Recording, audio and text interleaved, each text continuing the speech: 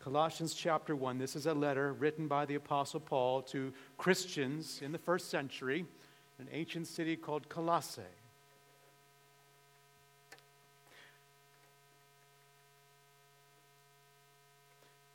The claim of Easter is that Jesus Christ is king over all, just as Sarah just described. Surrendering to this king, experiencing the life-giving power of this risen king. The claim of Easter is that Jesus is king over all. But let me give you the backstory to that claim.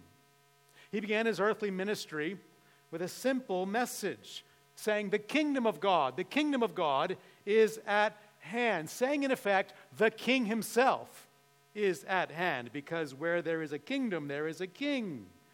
And in the end, that claim got him crucified. We read these passages on Good Friday. Let me just give you a summary. When his opponents brought Jesus to Pontius Pilate, the Roman governor, Pilate said to Jesus, "So, are you the king of the Jews? Are you the king they claim you are?" I mean, that's a seditious claim to be king. Some rival to the Roman Caesar. We all know that Caesar is Lord. Are you claiming to be king, king of the Jews? And Jesus said, "Look, my kingdom is not of this world." And needless to say, Pontius Pilate never thought of this wandering rabbi as a real threat to Rome. But Pilate had to keep up appearances. Pilate couldn't appear to be soft on this kind of claim to be king. So he had Jesus flogged. That means he had Jesus whipped with leather straps, and embedded in those straps were bits of bone and metal. The flogging would rip the flesh off of your bones, and many died from floggings.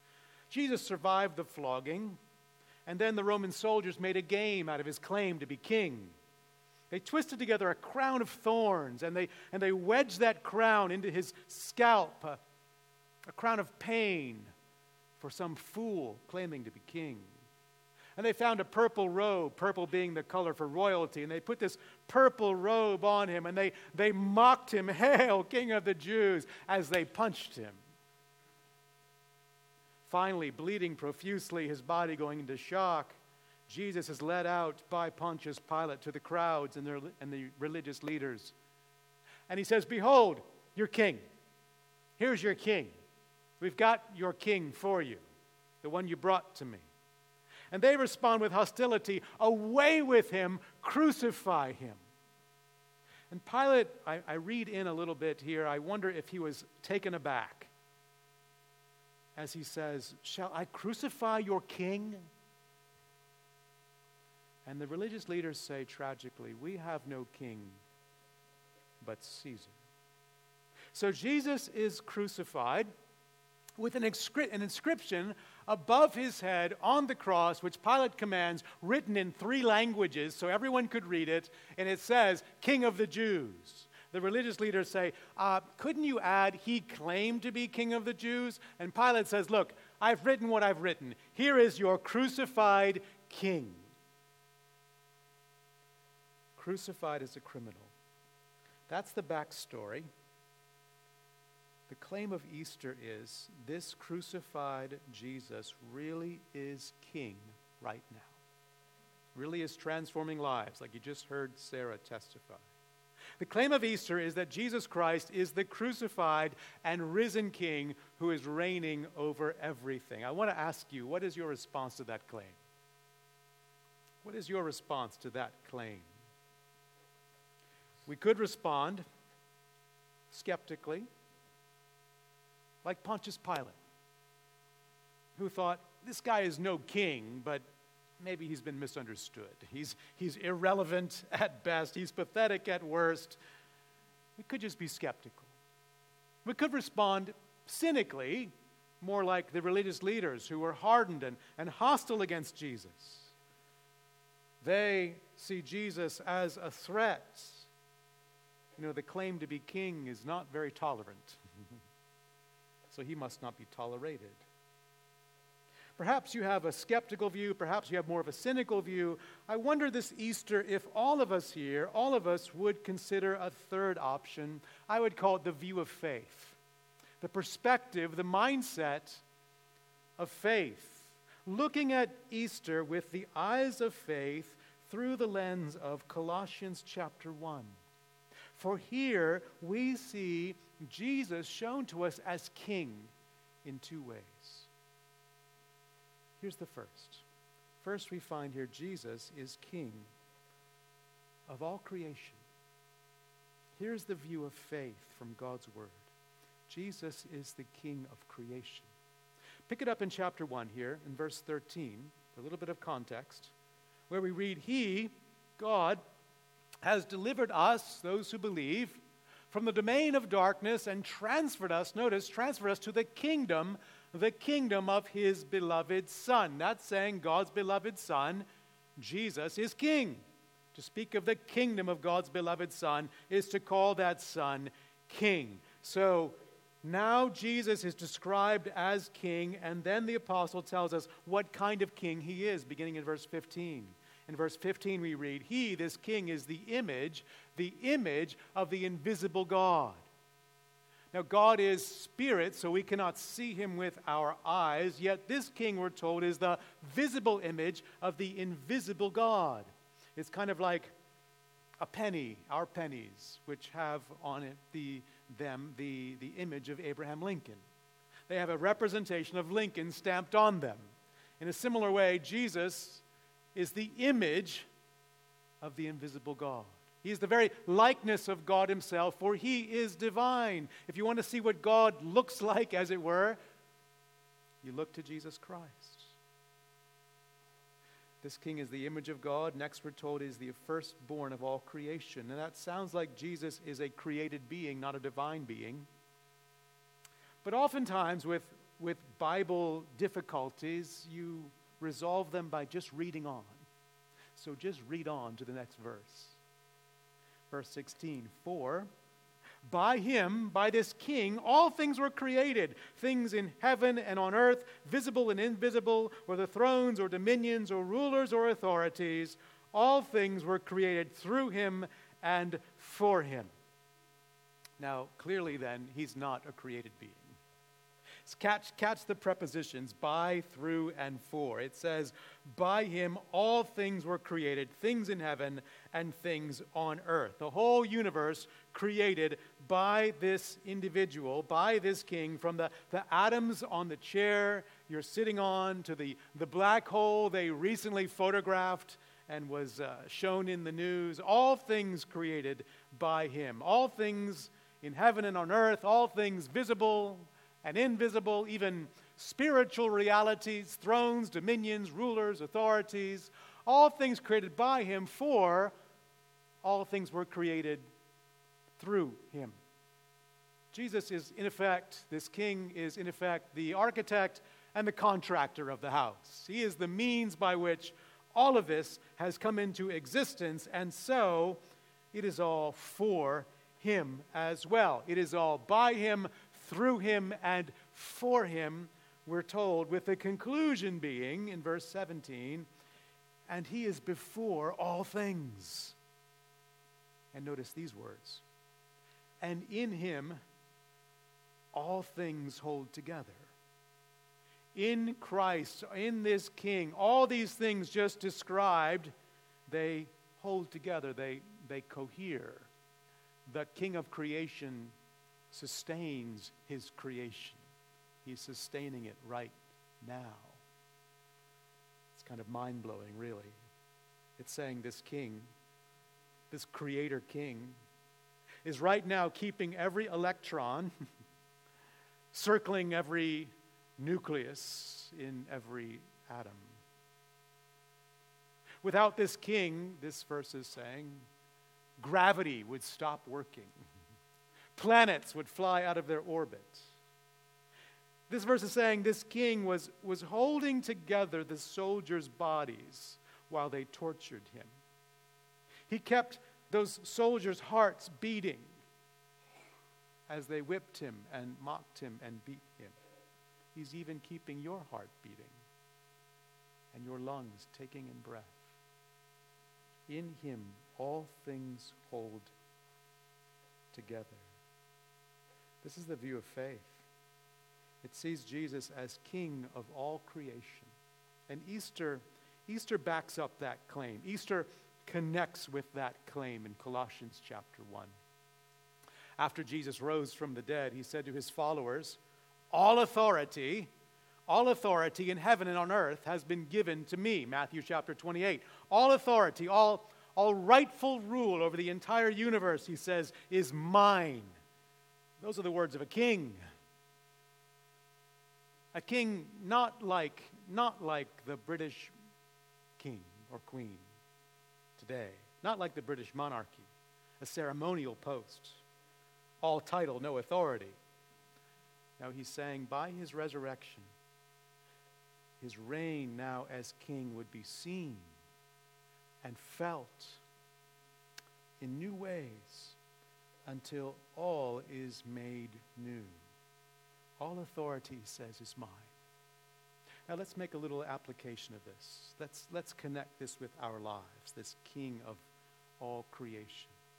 It means Jesus Christ calls for, doesn't he, our ultimate allegiance. A king demands allegiance, and this king over all creation calls for our ultimate allegiance from each one of us. And the reality is something or someone is acting as king over our lives. Something or someone holds ultimate allegiance in our hearts. It's whatever or whomever we're ultimately living for. What is that for you, friend? What is that for you? Often it can be ourselves. Right? Our ultimate allegiance is me. I'm the master of my fate, the captain of my soul, the star of my own movie. The rest of you are supporting actors and actresses. Every situation is about me.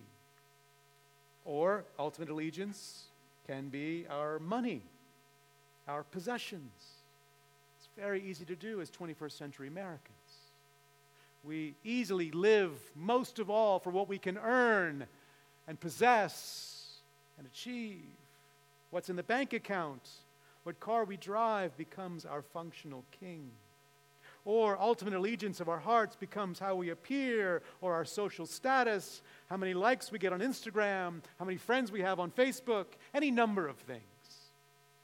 My point is simply that something or someone always holds the ultimate allegiance of our hearts. And so much pain and so much confusion comes into our lives when we are serving the wrong king. I remember a number of years ago, in another place, not here, a young teenage girl came to me with her mom. This young lady looked like she had it all together on the outside, but she had been cutting herself for some time. She had been intentionally cutting herself and would wear long sleeves to cover it up. And we began meeting together. And I didn't know what to say or do except to explore why are you doing this? And she quickly opened up and began to describe how this cutting felt for her like a kind of escape, that she felt this pressure of life being all about her, and she wanted to escape this pressure of her life being all about her and the teenage angst she was just experiencing through that. We began to talk, and she began to quickly realize her life was to be all about Jesus Christ. That she was to be living for this king, that ultimate allegiance was to be directed to him, and that was where her greatest joy and true freedom would be found. She began to know the joy of living her life for this king. Friend, your life is about him too. It's to be about him.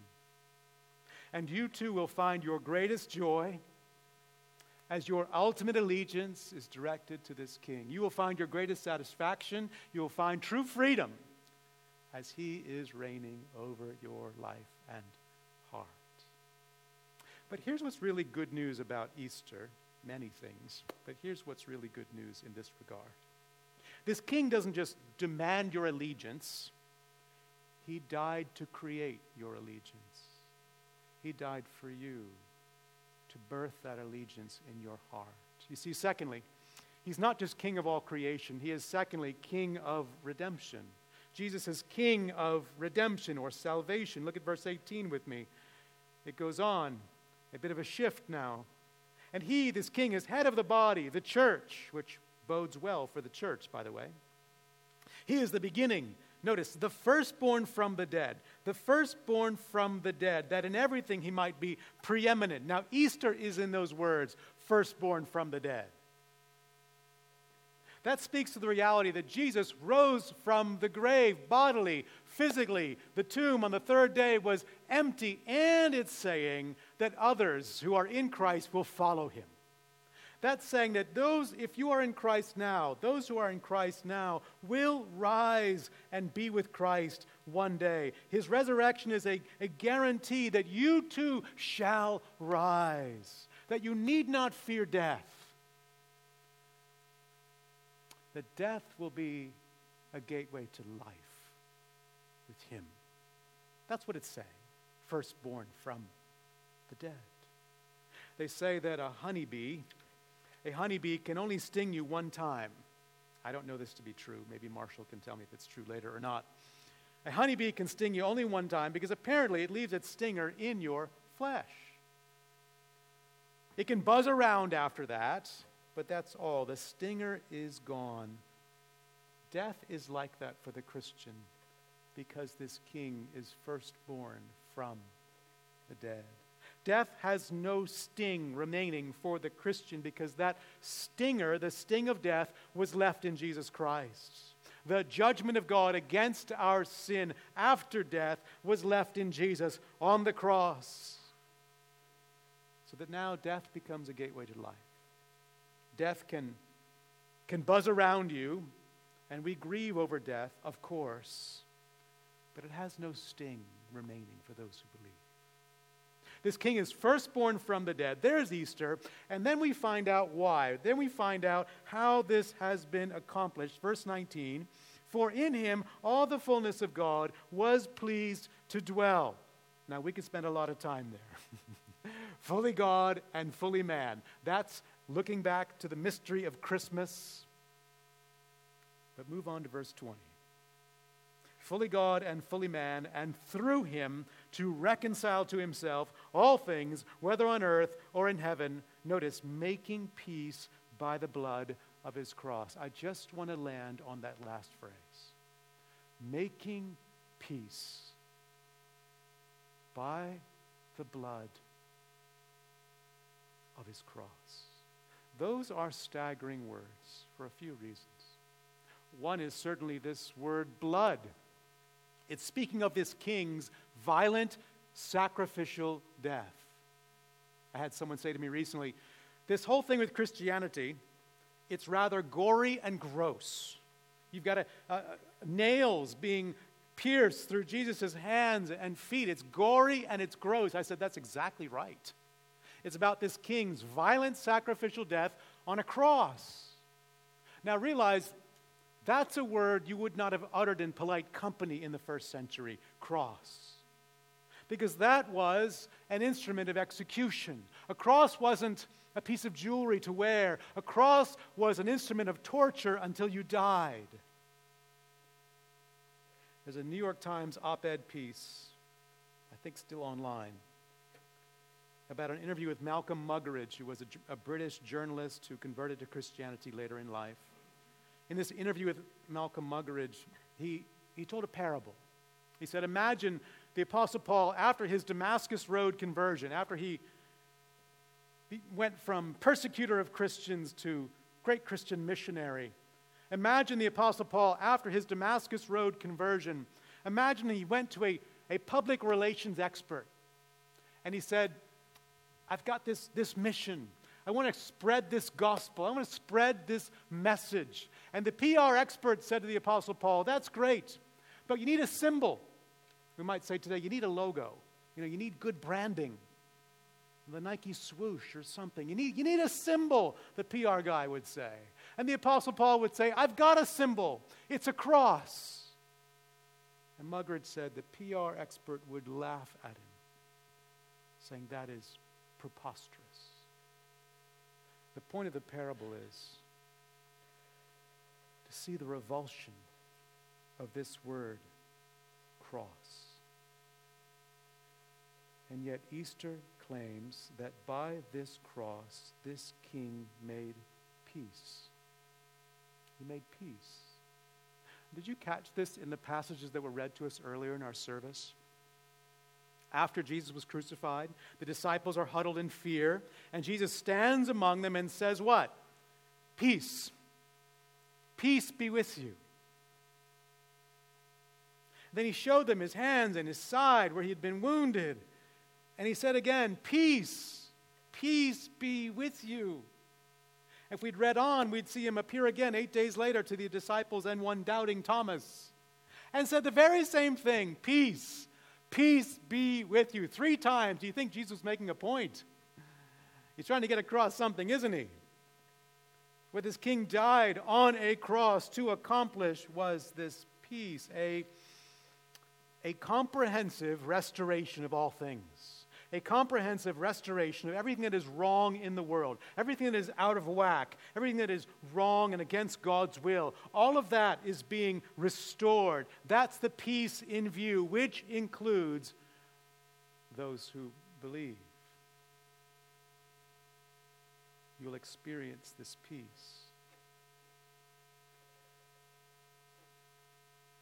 Think about it, friends. What kind of king does this? What kind of king responds to the rebellion of his subjects by giving himself? What kind of king responds to our rebellion by saying, I will take their place in judgment. I will give my life that they may live. What kind of king does this? Only this risen King of redemption. He comes to bring peace. And there's no other way to find peace with God. There's no other way. No amount of New Year's resolutions, no amount of well-intentioned willpower. I will make a change this time will bring this peace. No amount of wallowing in our shame and our guilt. No amount of hiding our sin will bring this peace. There's only one way. It's receiving the peace he made by the blood of his cross. Friends, that's the view of faith, isn't it? That's a look at this risen King through the lens of Colossians 1. He is King of all creation, sustaining everything in the universe, who has come to be our risen King of redemption, living, dying, and rising to make peace by the blood of his cross. So I just want to ask you again, what is your response to this claim? What is your response? If you've been skeptical, thinking Jesus was, maybe misunderstood, clearly somewhat pathetic, the empty tomb here is demanding you deal with your skepticism about this king. Maybe you've been cynical, more hostile against Jesus. Listen, this king he's not come the first time to make warfare against you. He's come the first time to make peace with you. Whatever the situation, whatever your situation right now, at a minimum, I'd say, be open to exploring the claims of this king. Be open to exploring further. That's why we're having this Life Explored course, that you can explore further over a 7-week process how meaning and purpose are found in Jesus Christ. Let us know if you're interested. A great context to explore further. For others, you might be here and you want to respond with faith right now. You're realizing this moment. You're realizing right now who this king really is we celebrate. The response is indeed surrendering to him, offering up your ultimate allegiance to this king, trusting in his life, death, and resurrection to bring you to God, and he will. Friend, there's no need to wait.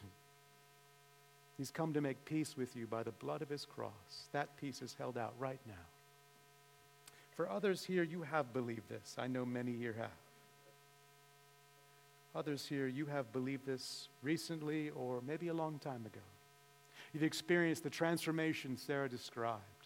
What would I say to you? I would say, behold your King this morning. Behold your risen King. Behold the glory and greatness of the risen King, Jesus Christ. Take this in. By him, through him, and for him, all things were created, and he is sustaining your life right now. And that King was born of a virgin, lived a perfect life, died on a shameful cross for your sins and mine, and then rose to invite you to himself, for he made peace with you by the blood of his cross. Would you realize with me again this Easter that in giving him your highest allegiance, you have found your greatest joy? That directing your heart and mind to him, your allegiance to him, you have found your greatest satisfaction, your greatest purpose in life, and true freedom in knowing and living for him right now. Make this Easter, friends, make this Easter a time of rejoicing in and declaring your allegiance once again in this risen King. Live each day, beginning today, receiving a peace you cannot achieve because it's already been achieved for you. Receiving a peace made for you through the blood of his cross, knowing that death has no sting for you any longer. And one day you too shall rise. You might be grieving the loss of a loved one. You might be going through great health challenges. But one day, friend, you too shall rise because he is risen. Death has no more sting for you because the King of all creation, the King of the universe, is now your King of redemption. He is alive, and he will bring you to himself. Let's pray to that end.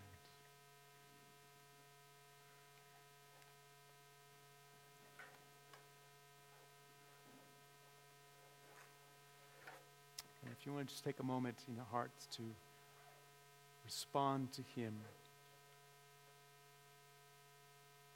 to sustaining your every heartbeat, come to be your King of salvation.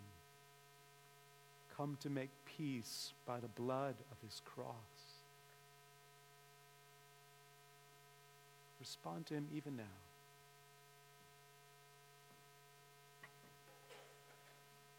Might be that you've lost sight of his glory. Might be that you've, in your heart, been declaring independence and need to see again, he is King, and we are not. It might be that you've been trying to achieve a certain peace on your own, and what you can do or have failed to do. And you're reminded to just receive the peace that's been achieved. It might be that you need to trust him for the first time, surrendering, hoping, relying on the life, death, and resurrection of Jesus Christ. Lord, we do. We come to you. We thank you. Thank you that you are King of creation and King of redemption. King of the universe and King of our own lives. Sustaining all things and yet dying on a cross. Giving yourself for the rebels that you might make peace by the blood of your cross. We thank you for this. We praise you that you're alive. We now respond with song. We now respond with the prayer of our hearts to ascribe allegiance to you and say, we crown you, our King, with many crowns, for you alone are worthy. We thank you in Jesus' name. Let's stand together, friends.